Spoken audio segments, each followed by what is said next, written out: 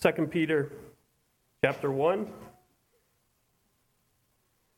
Simon Peter, a servant and an apostle of Jesus Christ, to them that have obtained like precious faith with us through the righteousness of God and our Savior Jesus Christ. Grace and peace be multiplied unto you through the knowledge of God and of Jesus Christ our Lord, according as his divine power hath given unto us all things that pertain unto life and godliness, through the knowledge of him that hath called us to glory and virtue, whereby are given unto us exceeding great and precious promises, that by these ye might be partakers of the divine nature, having escaped the corruption that is in the world through lust. And beside this, giving all diligence, add to your faith virtue, and to virtue knowledge, and to knowledge temperance, and to temperance patience, and to patience godliness, and to godliness brotherly kindness, and to brotherly kindness charity. For if these things be in you and abound, they make you that ye shall neither be barren nor unfruitful in the knowledge of our Lord Jesus Christ. But he that lacketh these things is blind, and cannot see afar off, and hath forgotten that he was purged from his old sins. Wherefore the rather, brethren, give diligence to make your calling and election sure, for if you do these things, ye shall never fall. For so an entrance shall be ministered unto you abundantly into the everlasting kingdom of our Lord and Savior, Jesus Christ. You may be seated.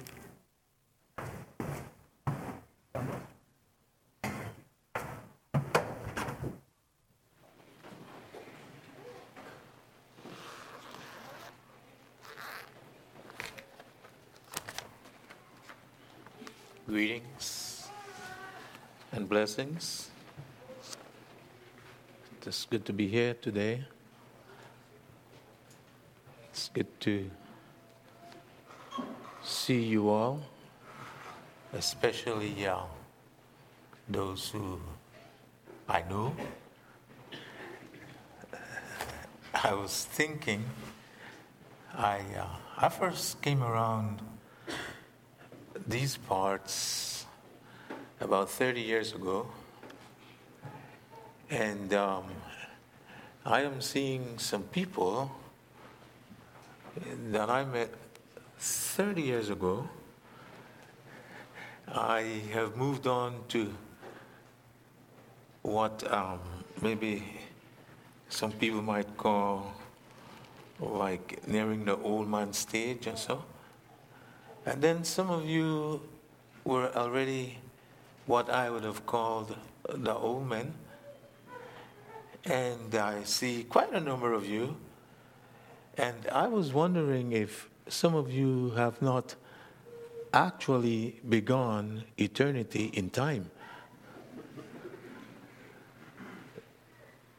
Because it seems like most of you don't look very much older than when I first saw you 30 years ago. And it seems like I'm kind of catching up.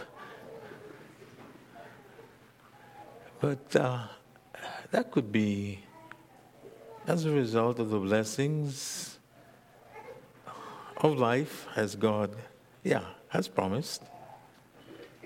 They that would love life and see good days. But it's good to see you, and I greet you all in the name of Jesus, the only name that is worthy to be praised. I think a number of you already are familiar with myself, but I'd just like to give you a little bit of a backdrop. You might have heard of Belize and Hattieville. Miss Nancy is here. She probably laid a number of cornerstones down there. And in the early 60s, very early 60s, 61, we had a a great disaster. I was 4 years old, and I can still easily recollect that incident, though I was only 4 years old. And so that gives an indication of how it really was. People don't normally remember things quite easily after like almost 60 years have passed. And the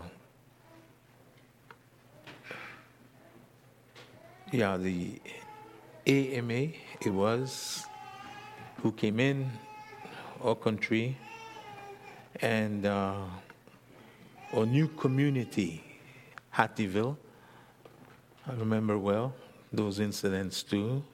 Brother Lester. I was 4 years old, like I said. But I remember when that transpired, I remember seeing these, if you don't mind my saying it, white people coming to Hattieville, and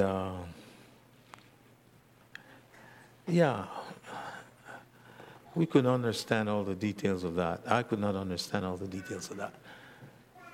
But today I understand that the missionaries came, and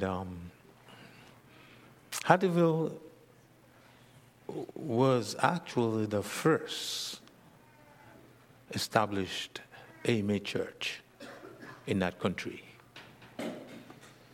It began with house meetings, and until a number of people who fellowshipped there decided that it's time we have a church, probably in the early 60s, 64, 65, 66. Those were the developing time of the church, 67. And congregation was formed there in the 60s. That fellowship grew, and today we have in our community, since then, moved from the old Hattieville to the new and established church. Our first local pastor was ordained in 1978. He was Brother Gilbert Stevens, and a number of his children are here present with us this morning. 2 of his sons, 1 of his daughters, his wife, I think, is here. Yes, she is. And myself was ordained a year after in 79. The church experienced local leadership in 91, I think that was, when myself was ordained bishop at the church.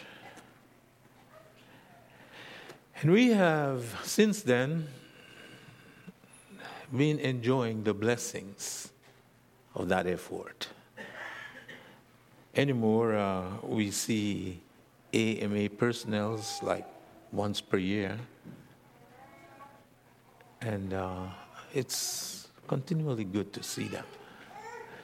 But for those who might not have known, that's just like kind of a skim on the surface that you could be somewhat aware of, even myself, why I'm here, through which means. So we want to welcome you now to our time of fellowship in the Word. And the scripture reading gives us a challenge that we should not forfeit. God has provided for us all things that pertains to our life and our godliness. And these are stuff here, they are not my style of thing. Even before I was converted, I never wore a sunshade. I never wore glasses, never wore hats, caps, rings, even before I was converted, and had a hard time adjusting to a watch. I take off my watch every night. I can't sleep with it. I have it on. But I'm not used to having myself hitched up with additional pieces. I have a very fairly sensitive body, and I think like the setting here behind my ear is making me a little bit jumpy. So I'll ask your prayers for me in the course of this time so that I could be distracted from the contraptions and focus fully on the Word of God. But Peter admonishes us and reminds us that God has provided everything that pertains to our life and our godliness. He is urging us to allow our lives to benefit in its fullest measures, seeing that you and I are drawing continuously from divine bounties. I'd like for us to turn in our Bibles to Hebrews chapter 6. And the title of my message today is The Art of Growing Up. And I'd like to remind ourselves, growing up does not necessarily mean getting old. People can get old and don't grow up. Growing up is more than moving from age to age. Growing up should also take us from stage to stage. Our lives, especially as a child of God, that's what I'm speaking of, should, as a result of the effective working of the power of God's grace, like the Apostle Paul says in the book of Corinthians, should be changing from glory to glory. And as we continue to live our lives for God, the reflection of the glory of God's grace should be so evident, so obvious, that there should be absolutely no question as to how well we have developed in the grace of God. The scripture urges us that we should grow in grace and in the knowledge of our Lord Jesus Christ. Peter admonishes us to allow the increment of his divine graces to envelop our lives and to manifest itself in our daily walk of life. The Hebrew writer says in 6:1-3, therefore, leaving the principles of the doctrine of Christ, let us go on unto perfection, not laying again the foundation of repentance from dead works and of faith toward God, of the doctrine of baptism and of laying on of hands, and of the resurrection of the dead. And this will we do if God permits. And so we have consented with an understanding from God's word that we will cooperate with the divine to enhance a continuous development of our lives. And like Paul says in the book of Ephesians, until we come to the fullness of the stature of our Lord Jesus Christ. Until we are his height, his weight, and his altogether. Am I? And I'm not speaking this morning of the expansion of your borders as a congregation. This morning, we would like to think on growing up as an individual, as a person As a child of God, it's good to see growth and development. It's good to see churches that expand their borders. All this are right, they are appropriate. It's good to see having more members than we had before. All that is right. But I think it's also good to see our lives developing. And I'm trusting, holy and beloved brethren, that we are alive in Christ today, and so be it, then growth becomes the inevitable. Among the things that living things do, apart from other things that they need to do, living things grow. And that's one way you will know if you are alive in Christ. Can you remember, maybe we have had the experience when we were like little, actually little in our own eyes, because there are times when we kind of move away from that and think we are bigger than we actually are. But there was a time when we considered ourselves little in our own eyes, and somebody would say, "Hey, you are really growing up into a big boy." We feel that thing makes us feel good if they say, "Hey, you're getting into a big boy now. You're going into a big girl now." It impresses our mind. Now, what will God say? We feel quite a bit of pride. And it made us feel good to know that we were growing. But is it not as important for us to desire growth in our spiritual lives? And oftentimes we see, time and time again, confessing, we see little people, little Christian people in grown-up bodies. Not what God would desire for us to be. And so, dear beloved, we are encouraged. 2 Thessalonians 1, 2, and 3. We are encouraged to grow. We are to reflect this morning, especially on some of the thoughts that was shared in 2 Peter chapter 1. And we are to ask ourselves, am I growing up? Am I growing up?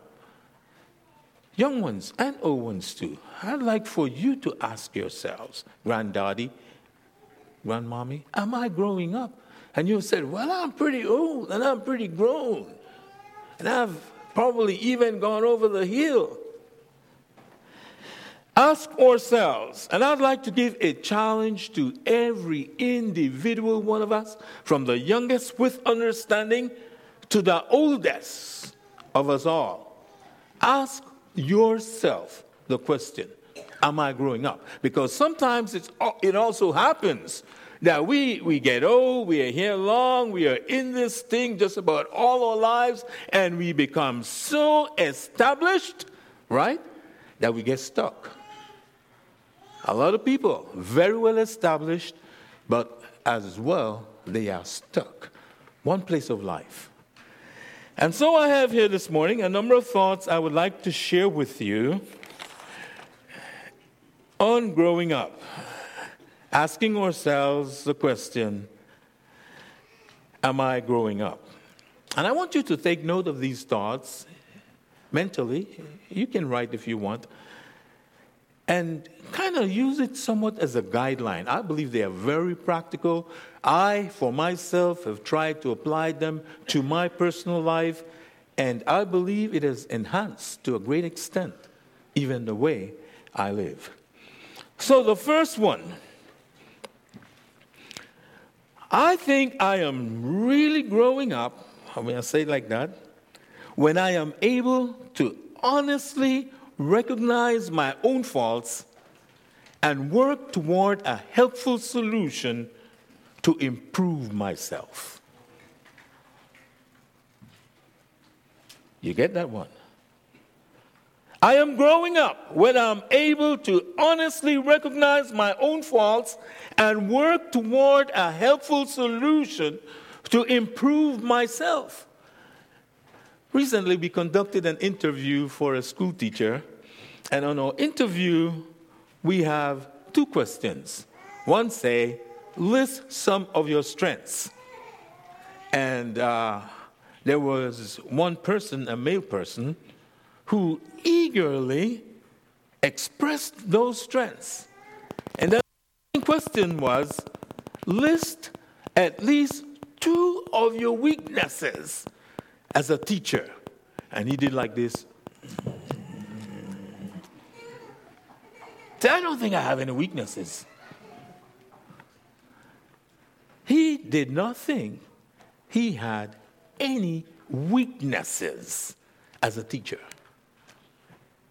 A growing spiritual mind, a growing spiritual life is able to recognize their incompletion.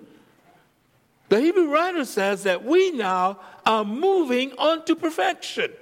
The Apostle Peter said to us this morning that God provides a measure of grace and all that is necessary to enhance our spiritual development. And verse 5 of that chapter says, and beside this, giving all diligence, add. And so Peter is suggesting that there is a cooperation, a collaboration with ourselves and God, and a necessary human effort where you and I indulge ourselves to make a difference in the way we live our personal lives. Obviously, when it is convenient, we have a way of saying, nobody is perfect, don't we? Yeah, we have a way of saying that. And yet, when we are approached with our imperfection, we give the impression, but hey, you are talking to a perfect man. We don't say it out with words, but we behave in the manner. If you are growing up, I believe you will be able to detect your faults and work towards a helpful solution. In the book of Malachi, chapter 1, and look at the response here that was given. Malachi, chapter 1, and verse 6 and 7. And people are very much like this, I would say today. Turn with me to the book of Malachi, chapter 1. A son honoreth his father, and a servant his master. If I then be a father, where is mine honor? And if I be a master, where is my fear? Saith the Lord of hosts unto you, O priests that despise my name. And he say, wherein have we despised thy name? God says, you have despised my name. They say, oh.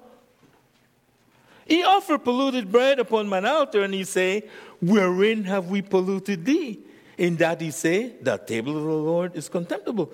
But the challenge here we want to observe, even when from time to time ourselves are confronted with divine awareness, yet it seems as if we are not certain if we have wronged God.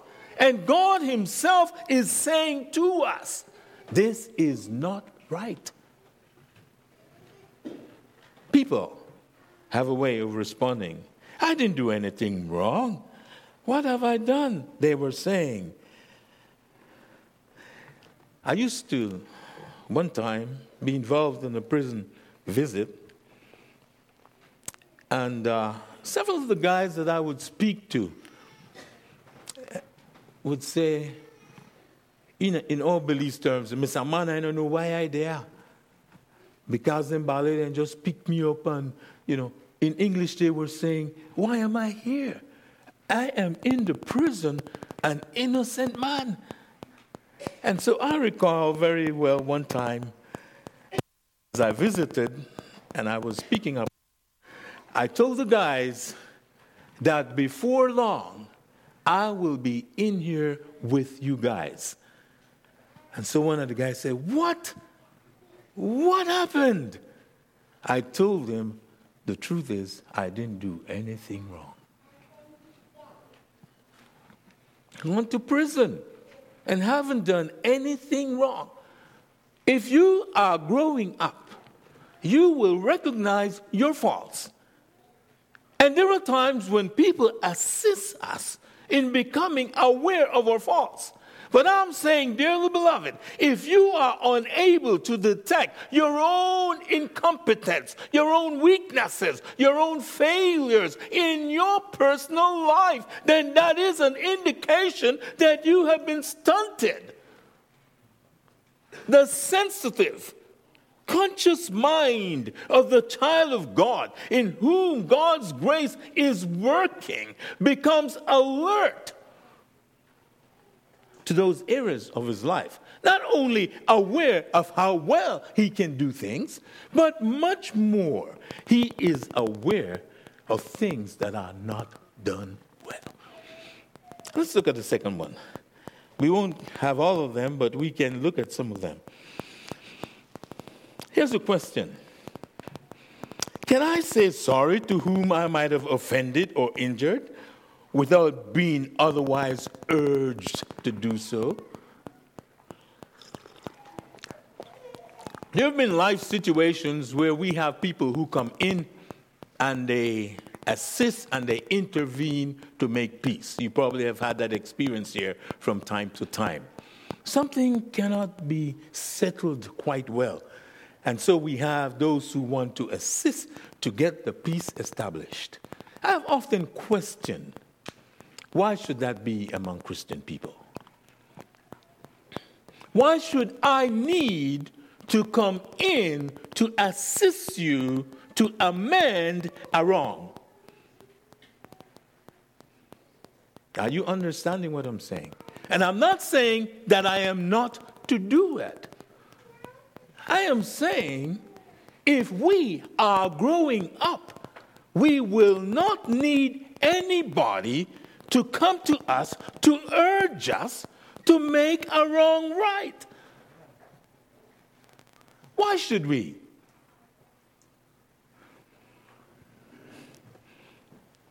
We are, the Word of God says,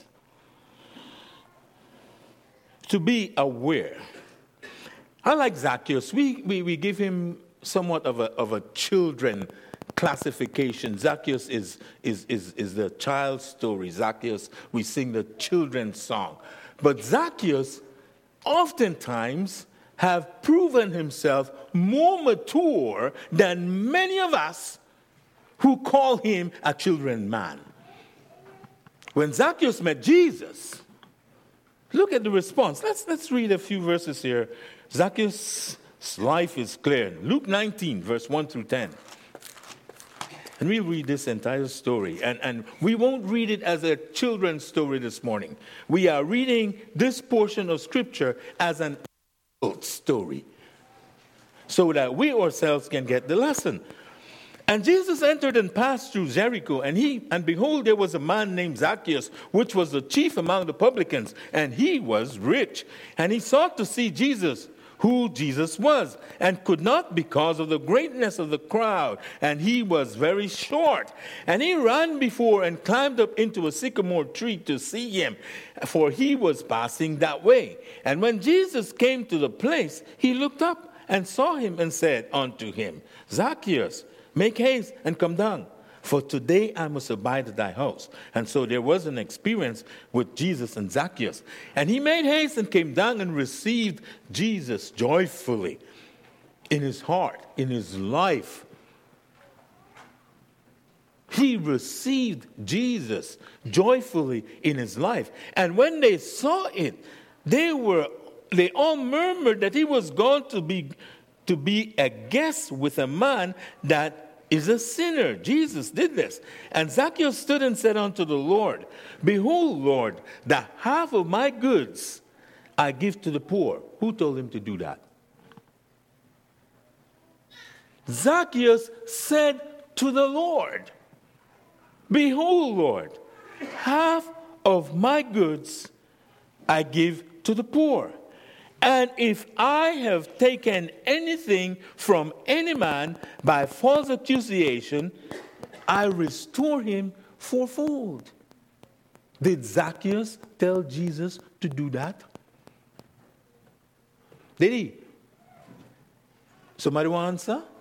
Did Zacchaeus tell Jesus? Did Jesus tell Zacchaeus to do that? Not at all. So why did he do that? Why did Zacchaeus do that? A change of heart.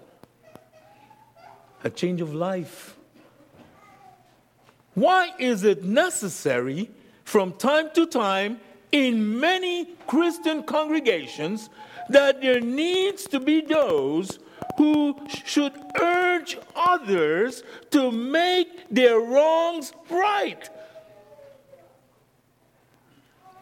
Dearly beloved, if I am growing up in Christ and I am dining, I am his guest and he is mine, then responsively, because of the life of Christ, it becomes quite easily for me to recognize the fact that I have offended. Nobody needs to tell us that. Most of the time, when we have offended, we intended to offend.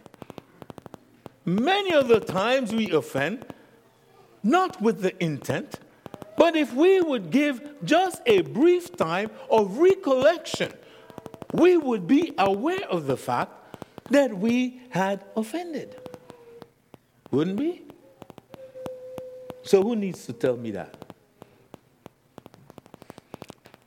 Consider that. And I'm just kind of going through a little bit quicker than I intended due to time. It is God's will that your life and mine be blameless. That's the word of God. Blameless. And blameless does not signify that I did nothing wrong. Blameless, like the Word of God says, that we be blameless and without reproach, indicates that if in the course of my life I did wrong, if in the course of my time I offended, then I become consciously aware of that fact, and without any exterior involvement, as a result of the newness of the nature of my heart, I am able to sensitively detect that somehow I did offend this someone.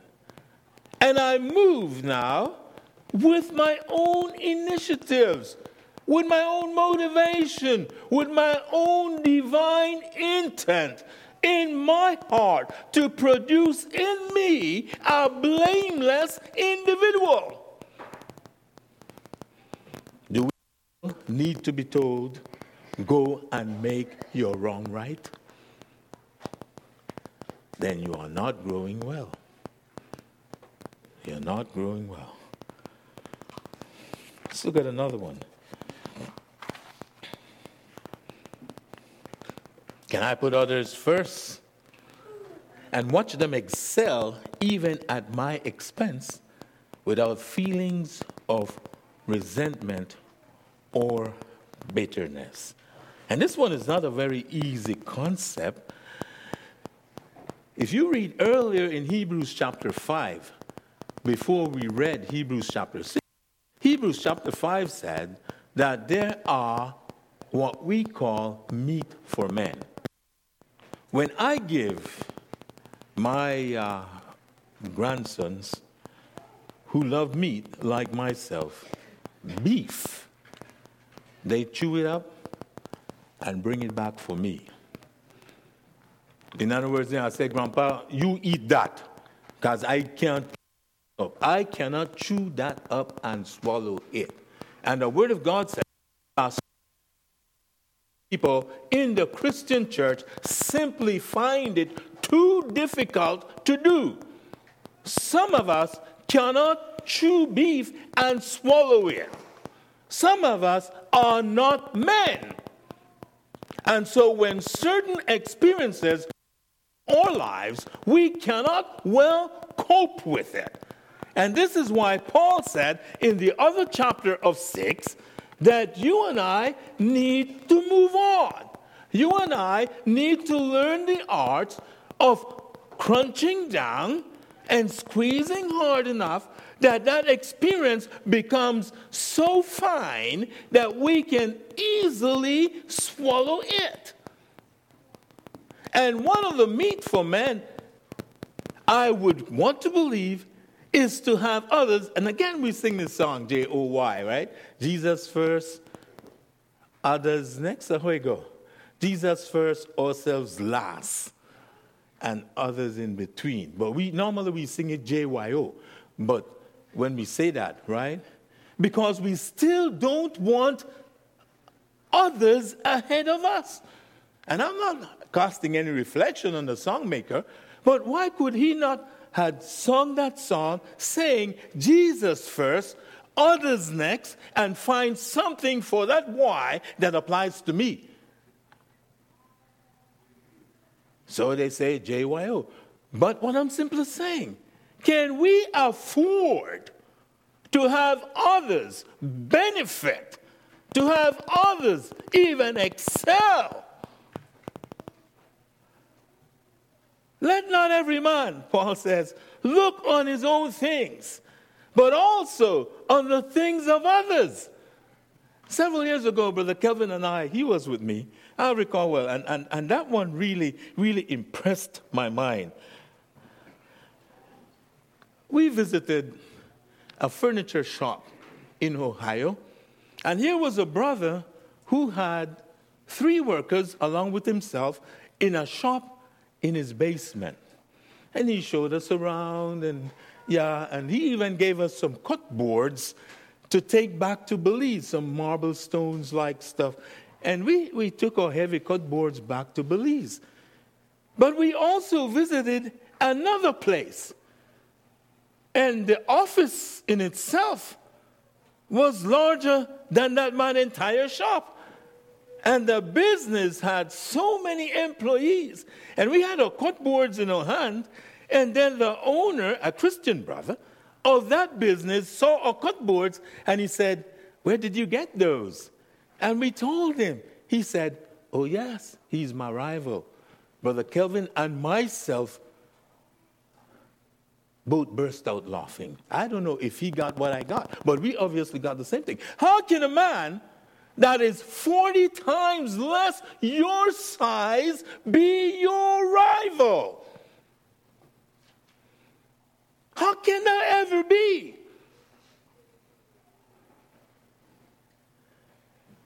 The Word of God says, you and I have a failing tendency to be so observant on our personal intents, or personal aspirations, or personal goals, or personal achievements, or personal whatever it is, experiences for our hearts and my heart, the greatest priority.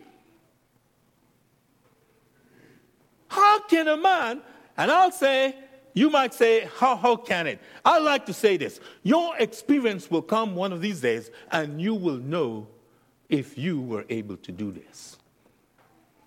I don't have a whole lot of examples to give you.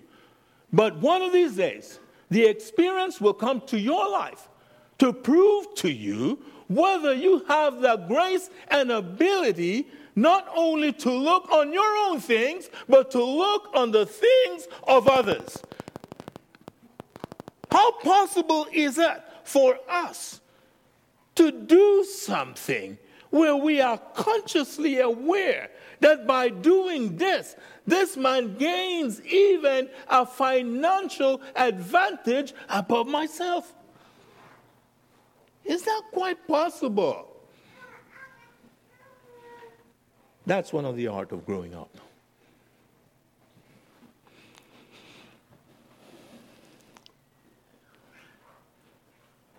Can we accept, it's the 4th one, or even appreciate criticism without resentment or reacting? Sometimes we get nervous even with suspicion. And I've asked this question before. You ever came upon a group of people conversing? You see they are open in their conversation. the communication is flowing well, and you step up and everybody gets silent, and then the smartest man in the crowd tries the tactic of subject change. You ever get an experience like that? Yeah, the conversation's going well. You walk up, everybody shut up, and the wise guy, you know well, has just shifted that conversation, not even for your benefit. How does that feel? You know what is the normal conclusion when we get exposed to such an experience? He must have been talking about me. You ever think he must have been talking about me? Yeah. And he probably was talking about you. But maybe he was not. Because what makes us think that every time somebody talks, it has to be me? Am I so important that I am the center of every existing conversation? Well, in the matter of criticism, that does not go well. If we know people are saying things about us, that truly hurts. I tell you, that hurts. And this is a challenging aspect of growth. But in 1 Peter chapter 2 and verse 23, it said of Jesus, when he was reviled, he reviled not again. When he was threatened, he opened not his mouth, but committed himself to him that judgeth righteously. And not the way we do it sometimes, right? Because we have a way of committing that person to him that judgeth righteously. Like, I don't know how you say it in your culture, but in my culture we will say, God and judge. But you know what we want? We want God to judge him and condemn him for what he did wrong. That's why some of us pass judgment to God, because we are expecting that God should execute for the wrong. So we say we leave him to God, right? Jesus did not leave the revilers to God. Who did Jesus leave to God? We just read it. Jesus left himself to God. Who, when Jesus reviled not again. When Jesus was threatened, he didn't even open his mouth, but he committed himself to God, who judgeth righteously. God, judge me, not them. Normally, all human tendency in the face of criticism, when we are being reviled, when we are being disrespected, we are desirous to see how God's judgment will come upon them. Jesus says, judge me. Judge me. How do we respond to criticism? How do we react when we are supposing that this is transpiring? Moses had the experience, you know of him. David had the experience, and I like David's behavior when he lost that time of battle, and all the people were gone, their wives were gone, their things were gone, and they say, "You always go like you're any kind of big leader, huh? You thought you were a great leader. Now look what happened to us. We have suffered a great loss." Maybe even in the church, one of us ministers might get that for a reflection. Huh? What do we do? The crowd is not with you, so who do we go to? I learned something many years ago, and I'm telling you, it's not an easy thing to do. In the book of Samuel, 1 Samuel chapter 30, verse 6, it's somewhere here in the note, the word of God says, "But David encouraged himself in the Lord." David encouraged himself. In the face of criticism, he was able, not like many of us who become so disabled, we pull ourselves into our little petty crying corner and we say, oh, man, why don't you go on like this? A lot of crying. David encouraged himself in the Lord. And that's not an easy thing. That takes a man to do that. It takes a man. And he spoke to himself. And I'm not certain what David told himself in God. But I recall several years ago, I was having a very troubling experience. And I got to work quite on time. And I went in the restroom. I didn't know someone was there. And I was talking to myself. And I was telling myself that I should not allow this incident to tear me down. And I was speaking aloud, and somebody was in the restroom, and I did not know, and he came over and said, ha, ha, I got you talking to yourself.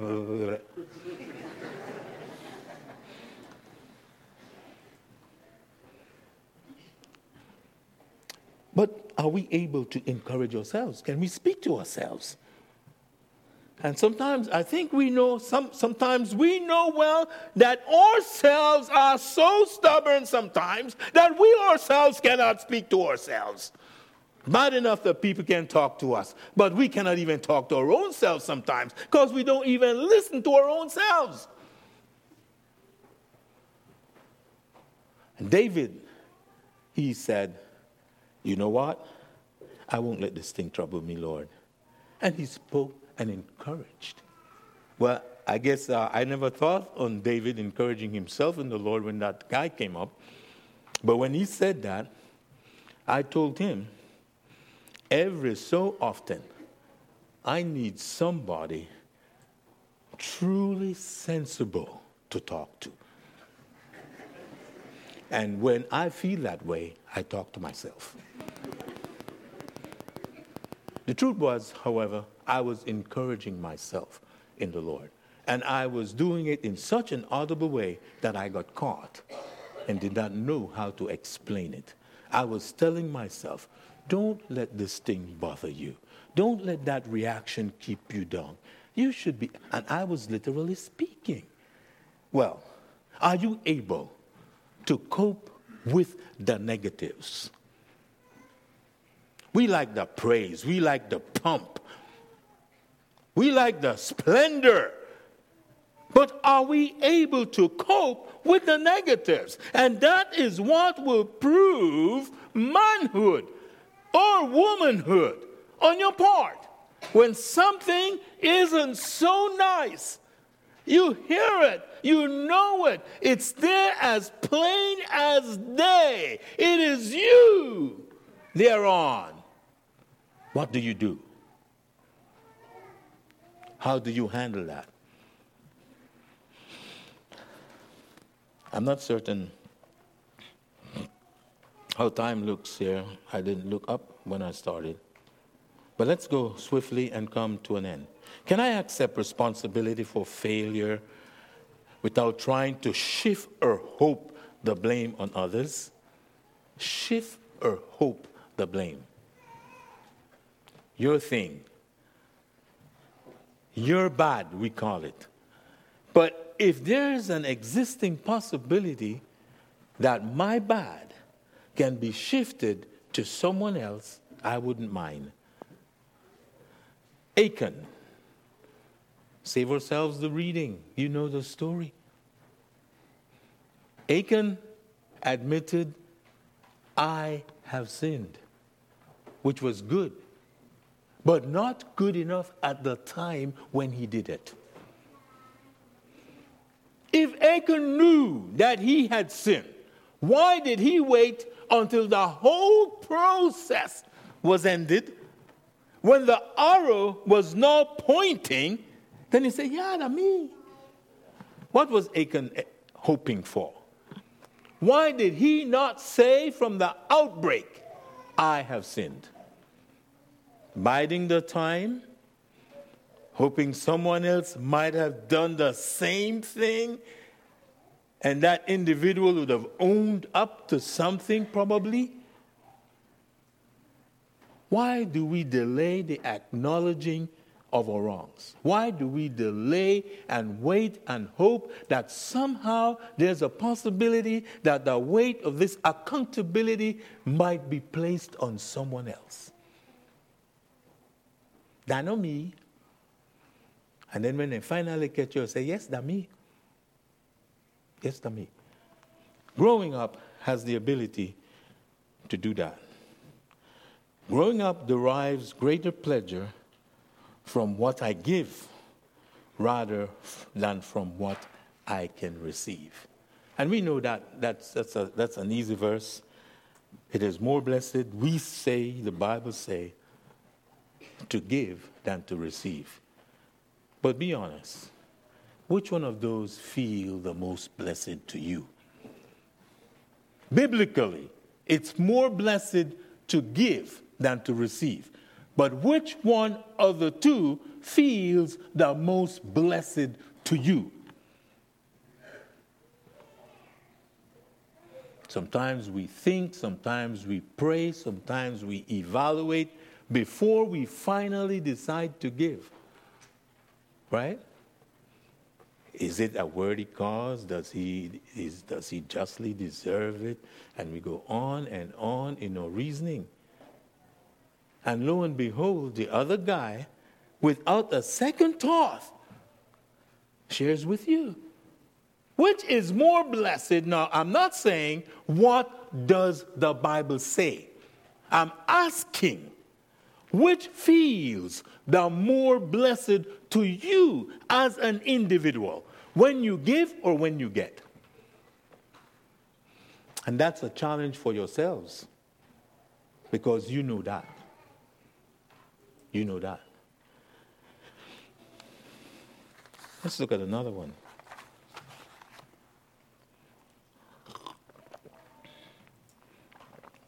I know I'm growing up when I become more concerned about how others are affected by what is being said and done by me. There are too many Christians that simply don't care. And some of us have said that, oftentimes with words and actions. You don't care what he thinks. Why should I not care what he thinks? I should care.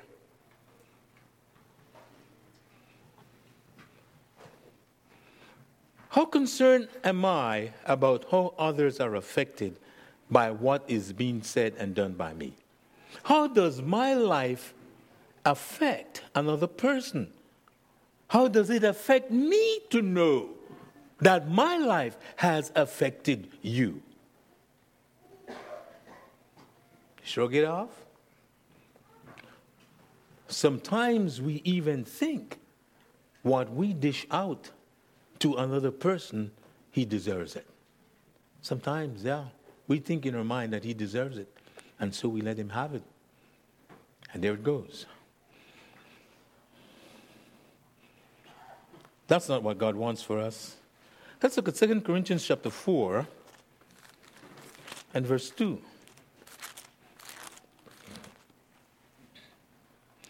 But we have renounced the hidden things of dishonesty, not walking in craftiness nor handling the word of God deceitfully, but by manifestation of the truth, commending ourselves to every man's conscience. It is vitally important what people think of you. It is vitally important that when people think of you, they think of you as a Christian. They think of you as a child of God. It is vitally important that the way you and I live our lives and speak our words, that the conscience of the other individual commends your existence as a Christian. It is not right for people to be questioning in their minds, based on your behavior, based on your words, is he truly a Christian? It's not good. And so, what you and I do, by words, and the Bible admonishes that, right? Let your speech be with grace, seasoned with salt, right? Know how to talk as a child of God. Know how to express yourself in a way that I think what the scripture is saying, it's like you're presenting a meal to the person, that when the person take a taste of that speech, it's enjoyable, it's palatable. And I've often asked myself the question, and I ask you the question, if your own words were placed before you on a platter to be eaten, would you enjoy it? After you have expressed yourself, they would take that form of expression, put it on a plate, and give it to you to eat. Would you enjoy that meal? We have an old saying, be careful of the words you say. Keep them soft and sweet, for you might never know one day which ones you'll have to eat. How well do we commend ourselves to the consciences of other men? Paul says, we exercise ourselves to keep our consciences void of offense now, both towards God and man. So we commend ourselves to every man's conscience, and we exercise ourselves to be clear in our own consciences, not only toward God, but also toward men. Can I suffer injustices without becoming embittered, or being wronged without retaliating? Nobody loves to be slighted. We normally desire what we think we are justly due. But for the most part, remind ourselves we are unprofitable servants. Paul said in one place, the more I love, the less I'm being loved. You ever feel that? The more you love, the less you're being loved. Here you think you're exercising all your energies and efforts to display the virtue of affection and charity, and you observe the response of people. Dear brethren, I advise you, love anyway. This shows you are growing up. On his cross, Jesus on his cross, even on his cross, hanging on his cross, said, Father, forgive them. Forgive them, for they know not what they do. Even hanging on his cross. Now we might think that we have our cross, and we might think that he or she presents to us a trial of life. But dearly beloved, that is what will indicate the evidence of your spiritual growth and development.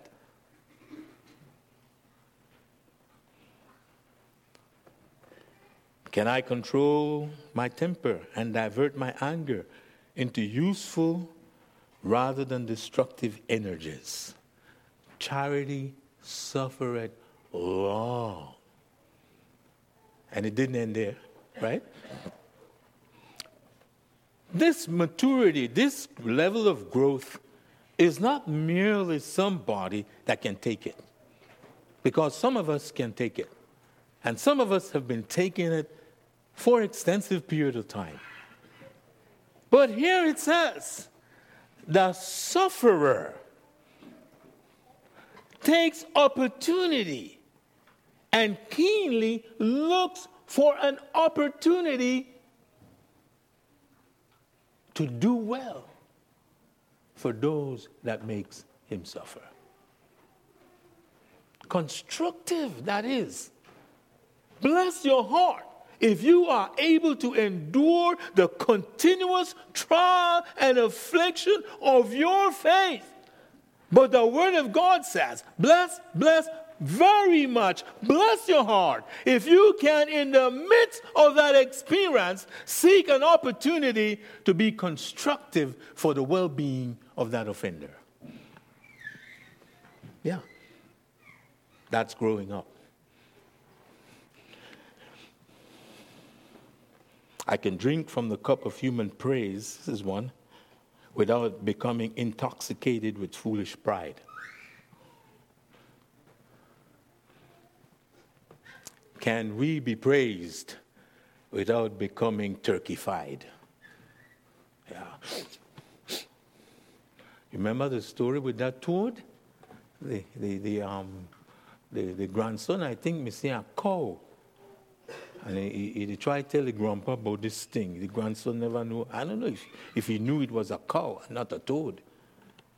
And the big fellow said, how big was it? Like this? Or like this? And the poor grandpa tried to get as big as he could, and then he finally got pop! How well can we be praised without becoming super puffed up with human pride? And let's look at this last one.